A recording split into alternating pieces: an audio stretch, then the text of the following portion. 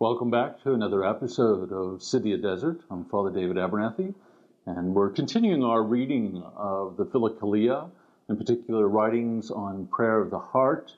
And we've been reading over these past weeks the writings of St. Hesychius of Jerusalem, in particular his writings on sobriety and prayer. And we've been focusing in particular upon developing this sobriety or watchfulness of heart, and the means through which we maintain not only a kind of constancy in that struggle, but also allow this gift to continue to develop within us. And this is what Hesychius continues to do in paragraphs 32 and following, which we'll be looking at today on page 286 of the text if you're following along. He begins in paragraph 32 by writing, "We ought to flee from overboldness, unguarded freedom of behavior towards others, as from the poison of a snake, and to avoid frequent conversation as we would serpents and the brood of vipers."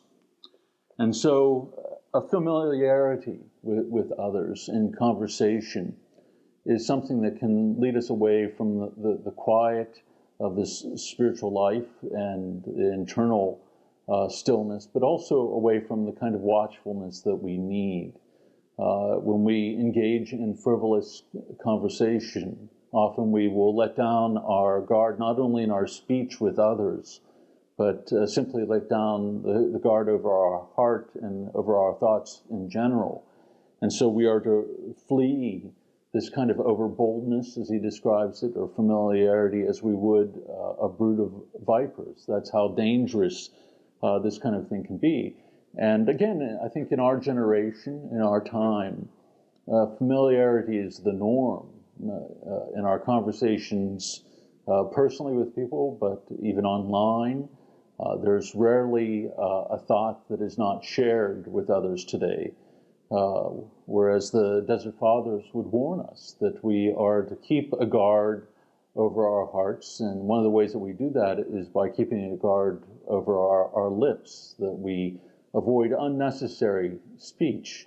Now, this doesn't mean that we living in the world cannot engage in day-to-day conversation with others, but we are called as Christian men and women to have much greater discipline than what we see going around us in the culture. That we are not to be so free with our thoughts and our emotions, what we're feeling. To reveal such things to others is also at times to reveal them to the demons, to reveal our own vulnerabilities to others in the spiritual life. And so we place ourselves in jeopardy. And so Hesychius tells us directly, he says, "For these things have great power to bring us quickly into complete forgetfulness of the inner warfare, and to draw the soul down from the joyful heights reached by purity of heart." So they can bring about an almost immediate fall in the spiritual life, and so are not to be taken lightly. This accursed forgetfulness is opposed to attention as water is to fire, and every hour is violently hostile to it. And so each hour of the day holds within it the danger of falling into this kind of familiarity in our speech. And so from the moment of our waking to the moment when we sleep, we are to be guarding our hearts, but also guarding our activity and our conversation with others. There is an unfortunate pattern that begins to develop in the spiritual life if we are neglectful in this regard. He writes, "For from forgetfulness we come to negligence, and from negligence to contempt of the rules of the spiritual life, and to despondency and lust that have no place." And so out of our forgetfulness, we become negligent of the basic spiritual practices and even come to hold them in contempt. We no longer cherish them as we should. And because we lose our love for the things of the spiritual life, we fall into a kind of spiritual despondency. We become bored with the spiritual life. We feel that there's a great loss to us, and so we give ourselves over to the lust that are within our hearts and that have no place. So even if we've gained a certain purity of heart, we can fall into this unfortunate pattern very easily. He then tells us, and so we turn again to the things that are behind us, like a dog to his vomit.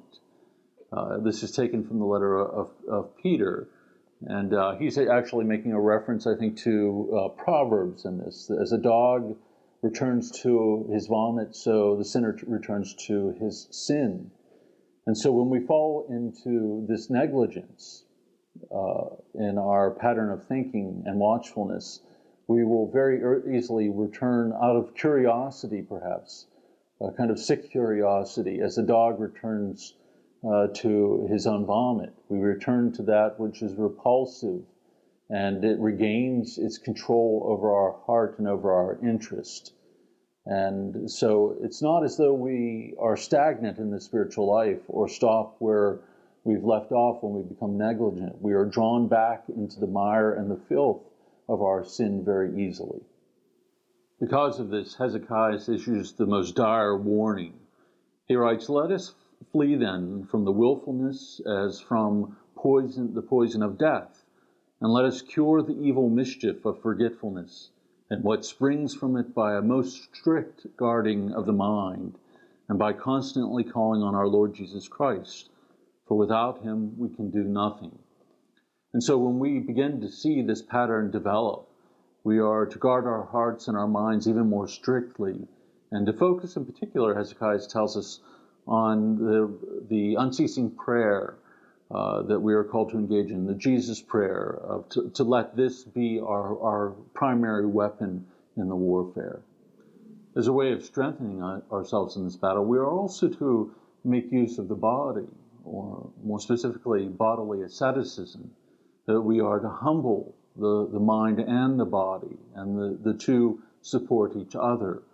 And so Hesychius will go on to tell us in this next paragraph that we are not to pamper ourselves in the spiritual life. Again, as Philip Neri would often say, heaven is not for cowards. And so we can pamper the body whenever it comes to restraint in food or sleep or other things that we are to seek to control in regards to our bodily appetites. And so Hesychius writes in paragraph 33, "It is not normal, it is not possible to be friends with a snake and to carry it in your bosom. Neither is it possible to indulge the body in all sorts of ways, to pamper it and love it beyond what is useful and necessary, and at the same time to have a care for heavenly virtue." So it is impossible to engage in the spiritual life, to seek purity of heart, and to foster this watchfulness, if at all we are to pamper ourselves. Again, Christianity is an ascetical religion. It calls us to exercise our faith and to exercise it in specific ways in order that we might be able to foster the virtue that Christ has called us to. And so he writes, "For the nature of the one, the snake, is to wound him who warms it. And the nature of the other, the body, is to defile by movements of lust him who pampers it." So just if we were to draw a snake to ourselves, it would eventually strike us. And so as we would pamper our body in any way, it will eventually strike us as well. It will betray us. Even though we thought it a friend, it turns out to be an enemy that then gives rise to all kinds of thoughts simply because we have overindulged. He then tells us, "And inasmuch as the body sins, let it be beaten with whips to the drawing of blood, like a runaway slave who has drunk himself full of wine. Let him be aware that he has a master, the mind, ready to punish him if he gets drunk with lust as with wine in a tavern." And so, in a way, we have to engage in a kind of reparation for our own negligence. That if we see ourselves pampering our body, and if we see the fruit of that, which is the beginning and the rise of lust within the hearts, then we are to engage in an even more strict way in these ascetical disciplines. We are to fast with greater rigor, engage in vigils, all to humble the body even more, seemingly weakening the body in order to strengthen the mind and the heart. In some ways, this might seem counterintuitive, especially to those of us who've lived and been formed by the modern culture, that so much of the spiritual battle does involve the humbling of the self.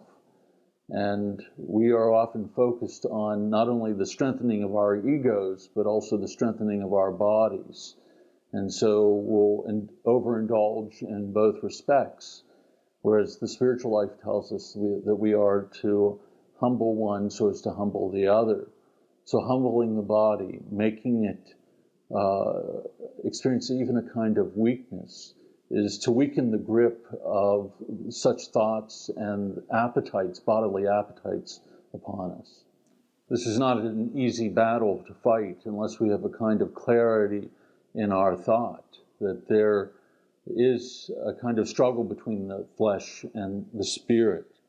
And so Hesychius writes, "Let not this mortal clay, this daughter of darkness, also be ignorant of her immortal mistress, that is the soul. Until your very departing, trust not in the flesh. It is said, the carnal mind is at enmity against God, for it is not subject to the law of God.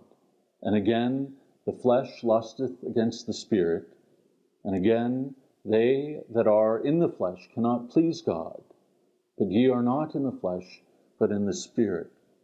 It's only this kind of clarity, then, that can help us engage rightly in the spiritual life, that until we leave this world, that we are always going to be, in some sense, driven by the needs of the body and by our bodily appetites. We'll always have a hunger for food, and we'll always be driven by our bodily and sexual appetites, so that lust arise within the mind and the heart.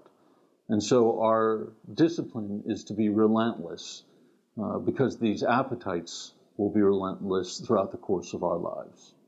Thank you for joining us for this episode of City of Desert, especially as we continue to consider the importance of the ascetical life through the writings of St. Hesychius. I'll see you soon.